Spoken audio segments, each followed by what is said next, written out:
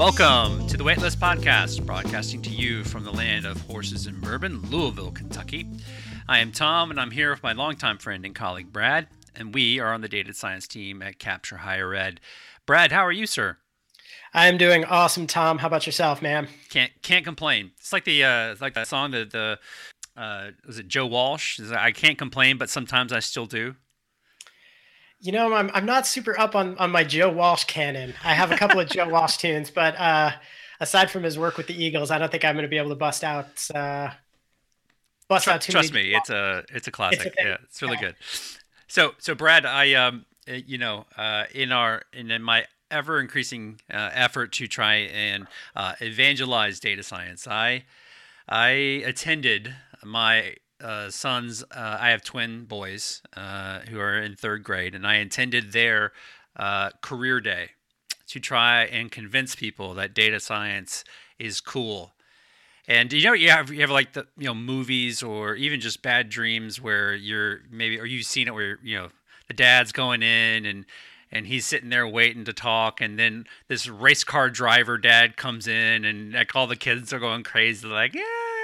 And then he's sitting there and he stands up and he says, I sell insurance or something like that. Yeah, absolutely. This is a common trope. It's actually like comedic gold. Yes. Career day for kids. That's right. So I lived this. I actually lived this. So I went to the school, right? And they showed me where I was going to be talking to these kids. And then I walked around. They had like a refreshments and coffee in the gym. So I'm walking through the gym, and I walked past the police officer station, which had a saddle and an actual horse. Like the police, have the horse unit.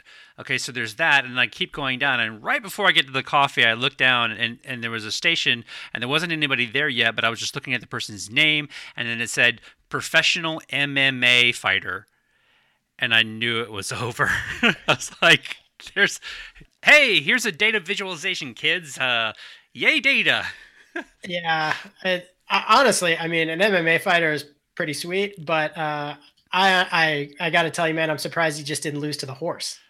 Well, that's true. That's true.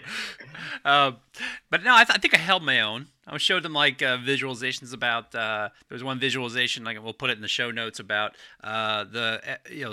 each genre of music. So every song that was produced since 1950 to 2010, and what genre of music it was. So we get them debating about which was the most popular type of music of all time, and I say, hey, that's actually knowable. So I think I held my own. And plus, my ears aren't messed up like a MMA fighter, so I'm okay with that. Yeah, that's we'll go ahead and call that a success. It's a win. When you were actually talking to people, the articles have been written, and there have been discussions that data science is the quote sexiest job of the 21st century, and I certainly don't feel like maybe they're talking about the work rather than the people. Yeah. I don't personally feel like one of the sexiest people of the 21st century. I also think that most of my job is like cleaning data, and so it's not especially sexy. But were you able to sell a bunch of they're third graders, right? That's right. Third through fifth graders. Were you able to sell a bunch of third through fifth graders on the idea that you had the sexiest job of the 21st century? I didn't use those terms, but I hope so. We talked about, so we were in the library, and we say, hey, what if you took every letter from every book in this library, or how much, and say that's a piece of data, how much data would this whole library have? And they make these wild guesses like 18 million or something. And I say, well, how about in the entire United States? And then they start using made up terms for, bazillions, and, we go from there. It's like, well, how would you see a pattern and all that? And you would use computers to do it. I think I held my own. I actually did. So that is awesome, man. I'm telling you, if I don't know, if I ever get invited to a third through fifth grade career day to talk about data science, you know what I'm going to do? Yep. Yeah. Yeah, call me. I've got a slide deck. I can walk you through it. It's a nice presentation. I'm just kidding. Cool. I was actually going to say I'll just have a bot do it. Couldn't be more data science than that. Exactly. I'm going to build a bot to explain my life. So, man, it's Friday afternoon in the universe, and that's a good thing. We're excited to have a data conversation, but we're also excited to crack open some beers, man. So, happy Friday! What beer do you have waiting? I have a nice tall pint can of Arrogant Bastard Ale. Tom, this is a family production. It is, but Arrogant Bastard Ale, and this was a favorite beer of a friend of mine. Her brother passed away, and this was his favorite beer. So this is actually kind of an opportunity to send a toast to them and enjoy a nice beer here on Friday afternoon. So, sir, what do you have? So I have a kind of an unusual beer, but this is a massive bomber. This is Thor's Fury from the Hammerheart Brewing Company. Look at that. They're located in Lino Lakes, Minnesota. You have to listen to this description because it is pretty fantastic. Thor's Fury is an imperial hot pepper porter aged in hot sauce and bourbon barrels. And for those of you who don't follow, they don't follow. Making it up. No, it's absolutely true. For those of you who don't follow the whole bourbon world, once bourbon barrels are used, they can only be used once, and then they get used to age a bunch of other things, including hot sauce. So Hammerheart Brewing used barrels that once had bourbon, then had hot sauce, now had this beer. The other thing is I have to give a quick shout out because one of the beer tenders at Hammerheart who gave me this beer is a good friend of mine. Her name is Krista. She actually happens to be a ridiculously good educational researcher and a really strong data scientist and data analyst in her own right, in addition to working at an awesome brewery. So thanks for the beer, Krista. And I'm really curious to try out a super heavy, super spicy, super aged beer. All right. That was also really hard to open. For the record. All right. Cheers, my friend. Cheers, dude. Let's see if I can get this open. All right. Success. How is it, man? It's delicious. It is delicious. It's got on the can right in the front. It says, "You're not worthy." I like my beer to talk trash to me. I know, right? I know. Wow, that's crazy. All right. I'm going to give this a try. Let's see how we do. It smells very, very spicy. Yeah, you might not be able to finish this podcast, but that's okay. Wow, that is a punch in the face. Oh my goodness. That is a terrific but very flavorful beer. I should say terrific and flavorful. Right. Anyhow, so today on the show we have Dan Jarratt. Dan is a data scientist at Infinite Campus. And Dan actually, I actually didn't get the super origin of how he found out about us, but in some way, shape, or form, we were talking about predictive models, and Dan Resolve conference a couple of weeks ago, Dan tweeted at us, and I responded to him and said, "Hey, I'd love to answer your question." And it turned out that we live in the same city, or we live nearby one another. And Dan and I went and had coffee and had a really fascinating discussion. And Dan is totally a data scientist. He, if there is a question to be asked, he will think about it the way that a data scientist thinks about it. And sometimes goes to extremes. So I think you'll all find this very interesting. But in addition to working in the education space and being a smart dude and an interesting dude, I think that one of the things that Dan really brings to the conversation is this is the way that a data scientist orders the world, which is why I think he'll be a great guest for us. Yeah, we get asked a ton of times about data science and what it is exactly. How is it different than, business intelligence or other types of analytics or just base statistics? And I think Dan shows you that, actually walks you through it in the way that he speaks, the way that he talks about things, the depth of thinking. And that's really what we wanted to bring with him. And we're actually going to break this into two parts, and so we can really kind of let Dan do his thing. And so enjoy. It's a pleasure to be here. Thanks for the introduction and the invitation. So, no worries. Dan, why don't you tell us quickly about your background? You actually do have some enrollment management experience, which is interesting. So I would love to know about your pathway to your data science role and where you come from. I was an admission counselor at Valparaiso University at the start of my career. I worked at recruiting students, of course, standard admission counselor tasks, driving to Wisconsin, driving to the Chicago suburbs. Valparaiso University is in Northwest Indiana. And so I had a territory like many of your listeners who are admission counselors will have. And this was my first year as an admission counselor. I didn't have a lot of knowledge about how best to do my job. I had some training on the job, but I saw in the student recruitment CRM that there were a lot of potential students who were in my territory, and I had a limited amount of time. And I wanted to know how best should I use my time and how best should I guide the students who were working with me doing phone calls or tours or things like that. How would I best suggest that they use their time to get the best yield out of my territory? And that's not something that Velpo was prepared to do at that point. That was just not the business practice of the admissions office. So I had to do a lot of ad hoc work to go through EMIS Pro, which was our CRM, and to do data exports from that, and then put it into Excel and try to figure out really instinctually what are the outcomes that I wanted, how would I spend my time to maximize those outcomes.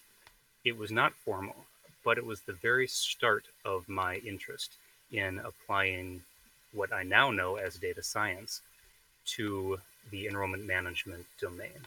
And so when I left Valpo, because my wife entered grad school, so I headed up to Chicago and worked for the National Merit Scholarship Corporation, then I took that interest with me. And at National Merit, we didn't do anything of the sort, of course. We managed scholarships for a lot of people. But I saw families' stories as they came through applying for scholarships and telling us through their applications where they were interested in going to school, why they were interested in studying what they wanted to study. I saw the family stories, and that was an important part of enrollment management, that it was not always clear. As a representative of Valparaiso, I had the university's interests at heart, and I worked to better the future of the university by way of helping families. But then at National Merit, it was completely the opposite. The first task was to understand the family's needs, and I really, really loved reading those applications because I got a sense of knowing the students. And one thing that I found out was that from the university's side, resource optimization is very much knowing who is likely to move to the next stage of the funnel. But from the family side, it's completely different questions. They don't really care about the university's funnel, of course. What they care are questions like, do I know about all of the colleges that might be a good fit for me? So there's a discovery question. They care about the fit. Once they have a set of colleges, they care about which ones should they apply to. There's a lot of resources spent in application or music audition tapes or visiting, things like that, not to mention the actual cost of some of the applications.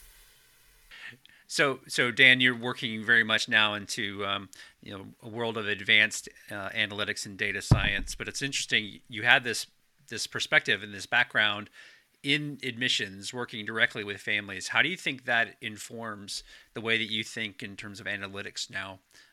Is that background been proven to be helpful to you?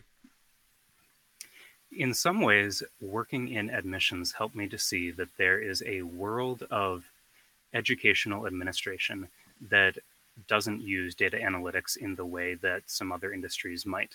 For instance, the car industry that says, we want to completely optimize our resources and make the best production pipeline for our cars. That happened back in the 80s in Japan, or Silicon Valley today. That the education domain is still working a lot with gut instinct. They're working a lot with business practices learned over a long time, but where there is less of an opportunity to go back and measure how well a certain policy has performed.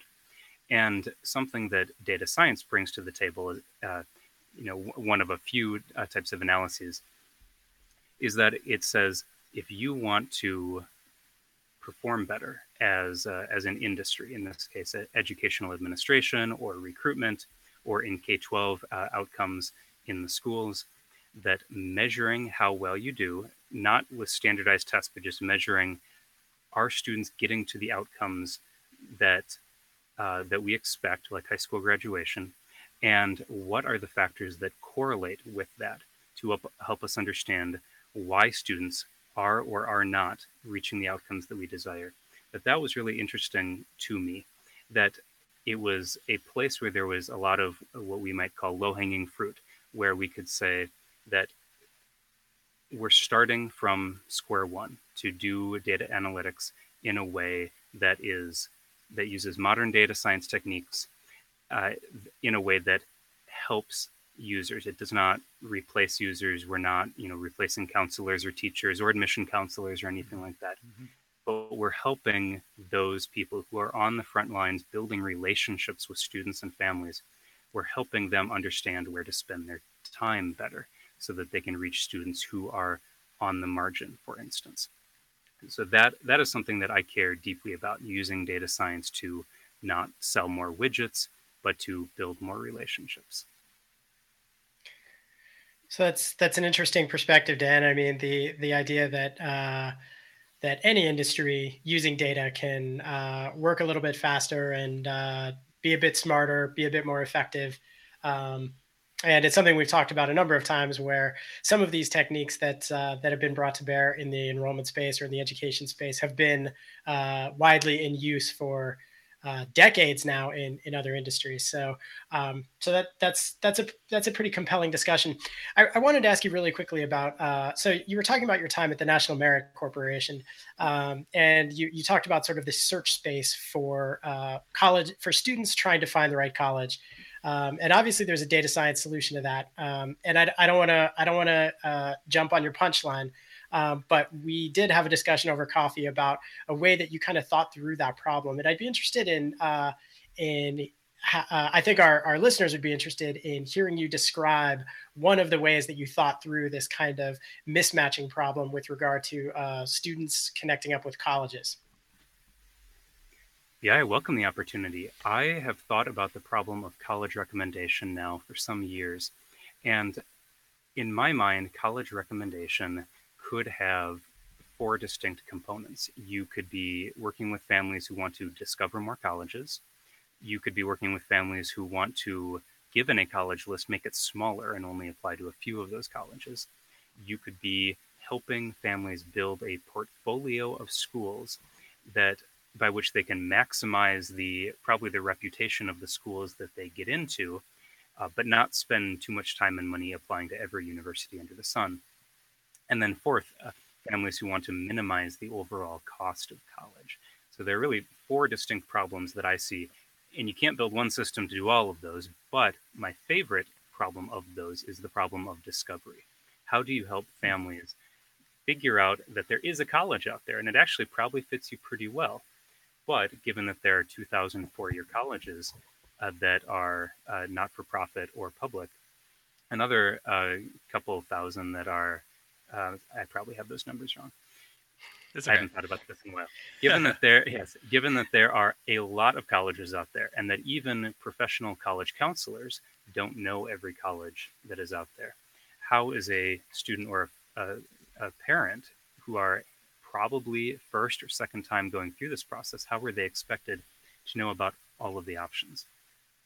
So I focused on discovery. And I know, Brad, you've talked about before thinking about, well, what if we were to build a Netflix style recommender for this? And so it turns out that yes, you can. And also it is a lot different than what Netflix does. Netflix has the wonderful opportunity to have a giant library of items, far more than there are colleges in the country.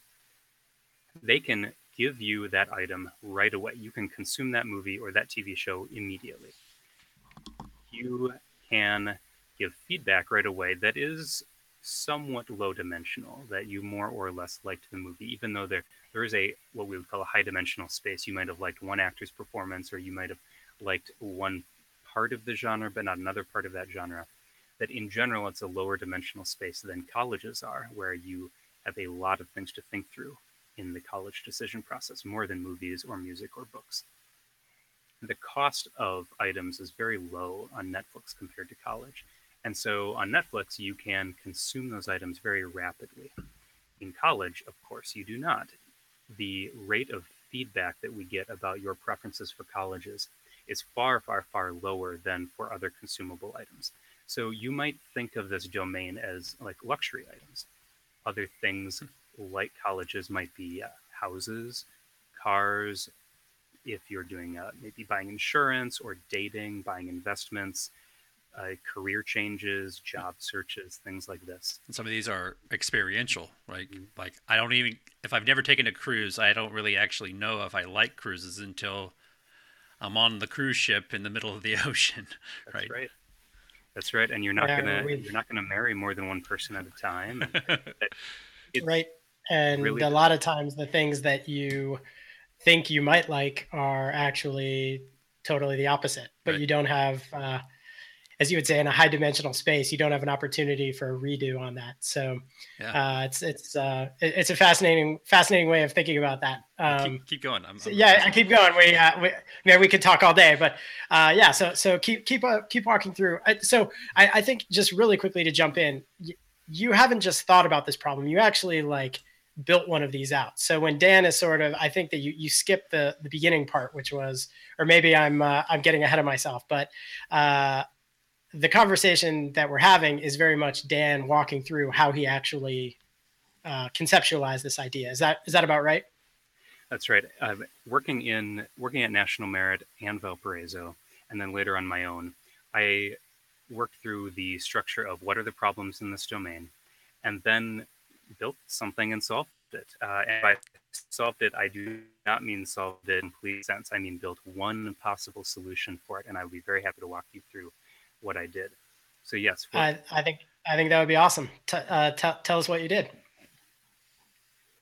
So the college recommender that I created, I first had to figure out what are the current solutions in the market and what problems are they not solving.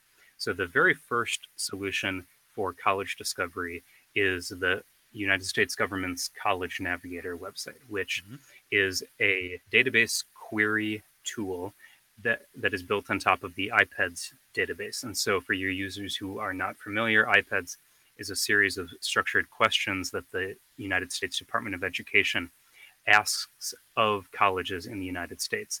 They provide a fairly rich data set, and then the government makes access to that data public. You can download the entire data set and get a filtered list of colleges that fit your desired filters on this College Navigator site. So it's very useful, it's free, and I think everyone in our space maybe contributes to IPEDS and certainly benefits from IPEDS as a public data set. So I highly encourage your listeners to go and check that out. College Navigator is wonderful, but it assumes that you have a very, very good idea of what you want from an institution before you arrive. For some of these items, like maybe I'm from Portland, Maine, and I know that I want an in-state school. It's pretty easy for me to go to College Navigator and say, find me all colleges in Maine, or maybe find all colleges in Maine that offer bachelor's degrees. That's easy enough. A site like College Navigator is a perfect tool to solve that problem. But as soon as you get down to more nuanced qualities, it's a lot harder for you to say exactly what you want. Maybe you have a whole bunch of majors, or you're undecided about a major, but you sort of want to be in the business space or the marine biology space, but it would be okay if it didn't have marine biology. You just wanted to be prepared for maybe a graduate degree in that. These get into pretty nuanced questions. So another website that attempted to get at that sort of nuance was Hobson's College View. And College View is very much like College Navigator, except that it includes some private data. It's not all IPEDS, it's some of their own. And it includes this ability for you to say, I kinda want, or I very much want, or I must have the answer to a certain filter. And you can mix and match those. And so you can say it has to be in Maine, but it's kind of important that it's a certain size, and it's very important that it has a certain gender ratio. Okay. That more or less reflects reality. People do have preferences, and they say them like kind of, very, must have. So College View did a good job doing that, but it still requires you to come to the college discovery process knowing what, and we'd call them like a preference space, knowing what your preferences are affirmatively. I was interested in a different set of families and students, those who were not able to explicitly say, this is why I like a certain college. I wanted to address the problem of knowing that you liked a college that had a certain fit or feel that you could not state why that is. You might have visited Valpo and liked it, but it was hard to say exactly why. Maybe you also visited NYU, you liked it. You visited UW-Madison, you liked it. You visited a few others, you didn't like them as much.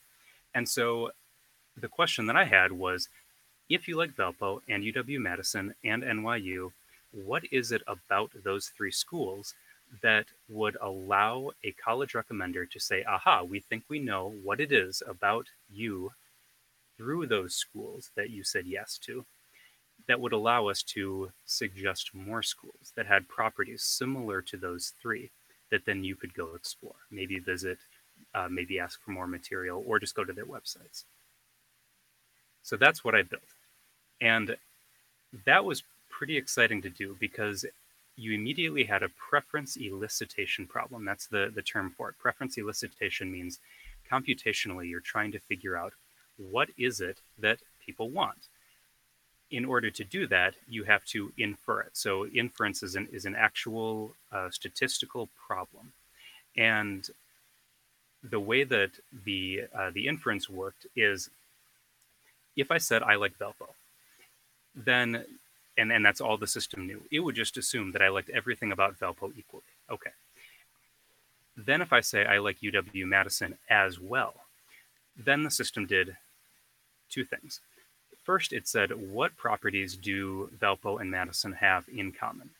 Those are things that it's more likely that you like, and the things that Valpo and Madison have not in common are things that are less likely to be important to you. That's trivializing it because users can, and by users I mean students and family members here, can have preferences that are not just in one place on a spectrum. Mm-hmm. So the very first case was find a single place on a spectrum that I believe that people want to be at. So if you like Madison and Valpo and NYU, it's probably the size of the town. Madison's medium-sized city. New York is enormous. And so if I was going to recommend a college to you, size of city that it's in would not be an important factor. But it may be that academic quality that maybe you'd want something about in the top 20% in the country, that all three of those are fine academic schools, with Madison and NYU being excellent. And so similarity search, weighted by how much we believe that something is important to you, was important. And the second improvement was, how likely is it that your preference for those vectors, I'm sorry, I'm using vector. Yeah. Vector is a mathematical term here that just means the collection of things that you like. So a preference vector would just be all of the things that you like all strung together into one data structure that you can. And when you say things you like, these are estimates of what you think, you have sort of using inference have presumed that people like based on the similarities between these schools, just to like walk down the math chain on that. Is that about right? Yeah, that's exactly right. And actually it's people like, they're things that you are inferring that people like based on what you just described. Yeah, and it's doubly hard because people don't always know what they like. And so you have a problem of preference being a latent space. Latent means that you can't actually observe it. Right. So there's a latent space inside people's heads of their preferences. They can't always tell you or even know what all of those preferences are. And in addition, they may not have experienced something before, so they don't even know if they like it anyway. So that's problem one. Problem two is that the evidence that we have about what their preferences are is limited. We may know that they like Valpo and Madison and NYU, but we don't know a whole bunch of other things. So we have an inference problem where we have to infer preferences, but keep in mind that there's a lot of uncertainty around this. And so the inference task has to include some measure of uncertainty, which is not only measuring uncertainty given the values that we know that you like that are characteristics of these colleges that you said you liked, but there's also a chance that colleges that are similar, that you said you like these colleges, maybe they're similar by chance. And they could be similar by chance because colleges tend to not be evenly distributed. So the median college size is about 4,000 students. There are just a lot more small colleges than there are big colleges. Mm-hmm. And so if you say you like a college that's 4,000 students large, then is that by chance, or is it because you actually have a preference for that? We don't know. So that means that there's uncertainty around our inference. But we do go through this inference process anyway, and we measure uncertainty around that.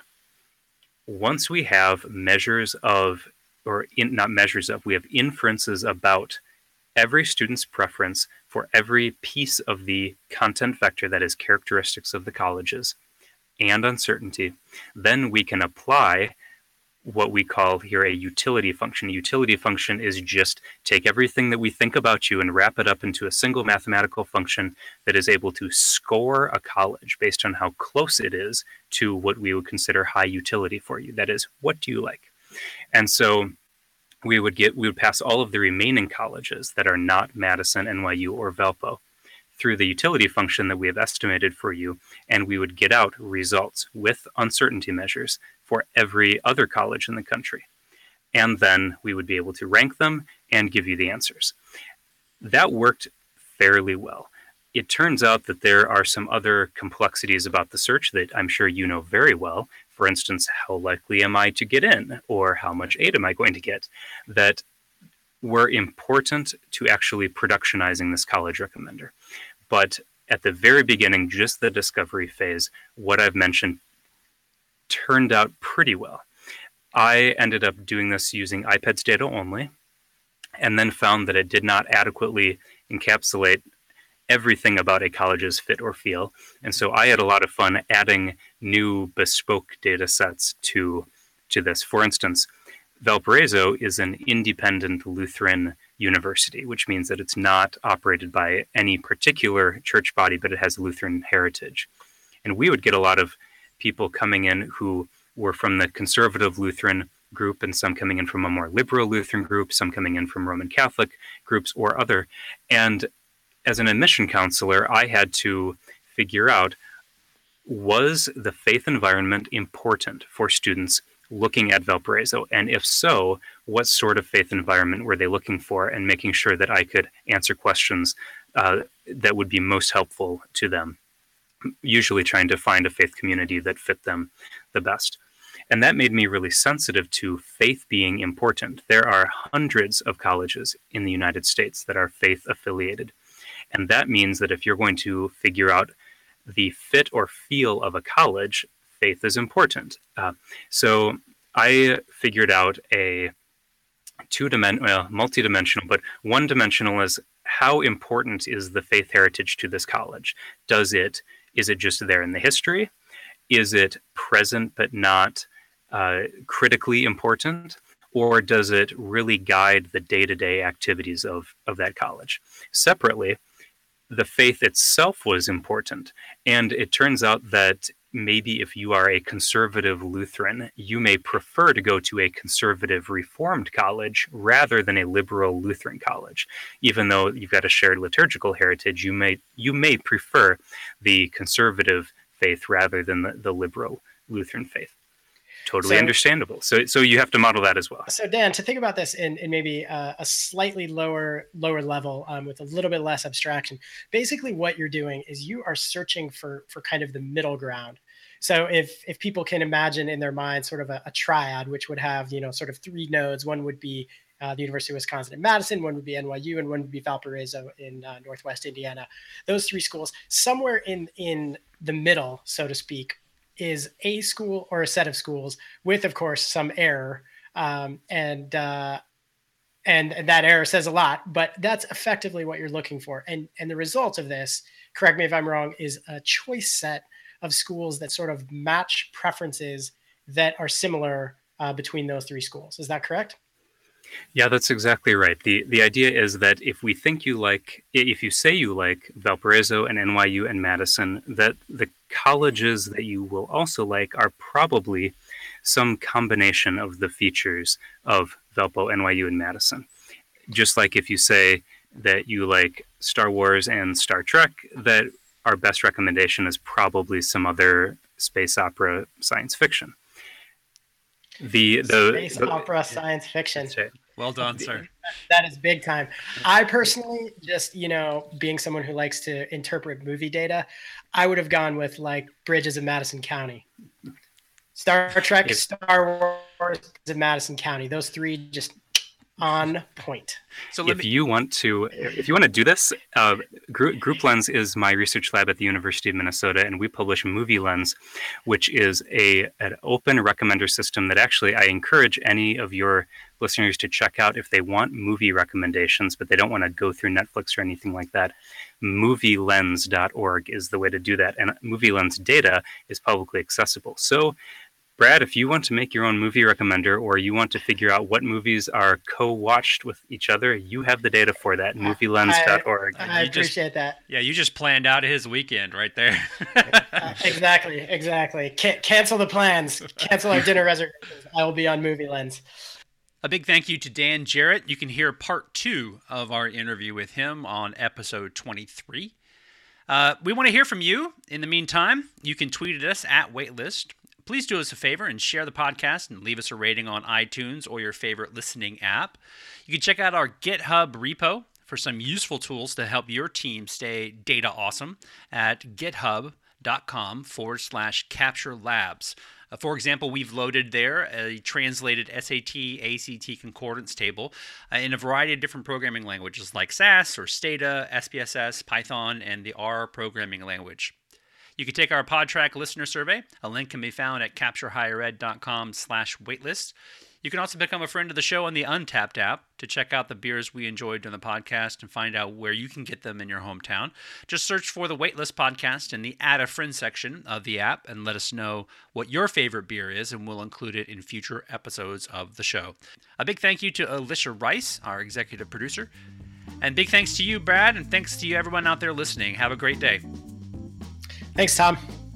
The Weightlist Podcast is a supporter of the Creative Commons and open source online communities everywhere. A link to the bump music used in this podcast can be found in the show description and at capturehighered.com/waitlist.